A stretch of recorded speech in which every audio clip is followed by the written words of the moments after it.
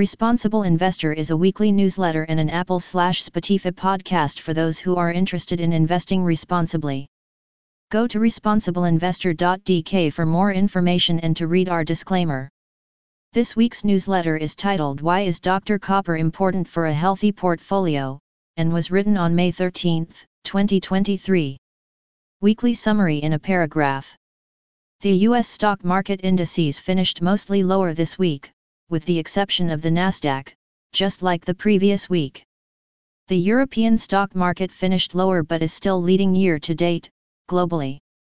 The Bank of England raised interest rates again and stated that a recession is not expected in the UK. The 2-10Y spread continues to be range-bound, has an inverted value of -52 basis points.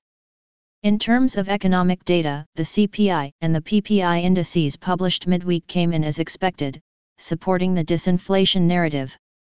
In corporate news, Disney disappointed while Li Auto beat expectations with a 66% year-on-year increase in car deliveries. While 92% of the S&P 500 companies have now reported earnings, there are still a few to watch next week, including Target, Walmart, and Applied Materials. Asset classes weekly performance. This week the Dow finished -1.1% lower, plus 0.5% year-to-date, while the S&P 500 gave up -0.3%, plus 7.4% year-to-date, the Nasdaq advanced plus 0.4%, plus 17.4% year-to-date, and the Russell 2000 lost -1.1%, -1.2% year-to-date. Gold finished -1.34% lower, plus 7.34% year-to-date. We are long, while silver tanked -6.8%, -1.9% year-to-date. Oil lost -4.9%, -9.3% year-to-date. The 10Y U.S. Treasury yield gave up -1.65%, -8.7% year-to-date.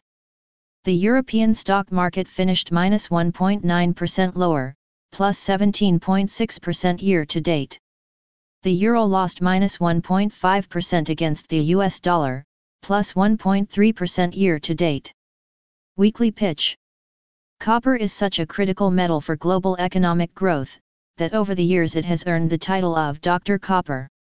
Copper futures have been anticipating both bull and bear markets in the past, and many investors look at its price fluctuations with interest.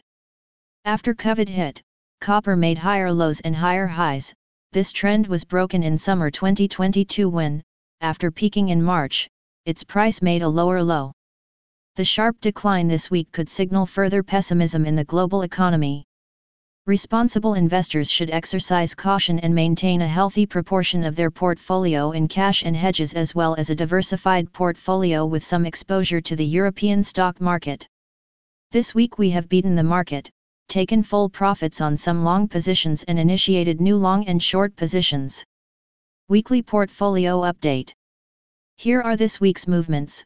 We took profits on our silver ETF, plus 14.1%, Palantir Technologies, plus 9.9%, and AMD, plus 6.2%, long positions as well as on our Affirm, plus 7.6%, and Adobe, 7.5%, short positions.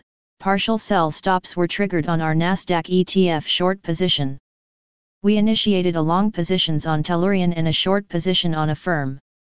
Cash, precious metals, and hedges amount to 41.5% in our portfolio, increased compared to last week. Top 5 weekly portfolio performers. Palantir Technologies plus 28.2%, Tech. Google plus 11.0%, Tech. AMD plus 6.0%, Semiconductors. Fortinet plus 4.9%, Electronic Tech. Orsted plus 4.1%, Renewable Energy. Portfolio asset allocation. US long stock positions 49%, reduced. EU long stock positions 9.5%, unchanged. US short stock position 4.5%, unchanged. Hedges 7.5%, reduced. Silver and gold 3%, reduced. Cash 26.5%, increased. 1-year portfolio performance. Our portfolio performance over the last 12 months is plus 6.1%, excluding dividends, vs the S&P 500 gain of plus 4.9%, which corresponds to a plus 1.2% market beat. Invest responsibly.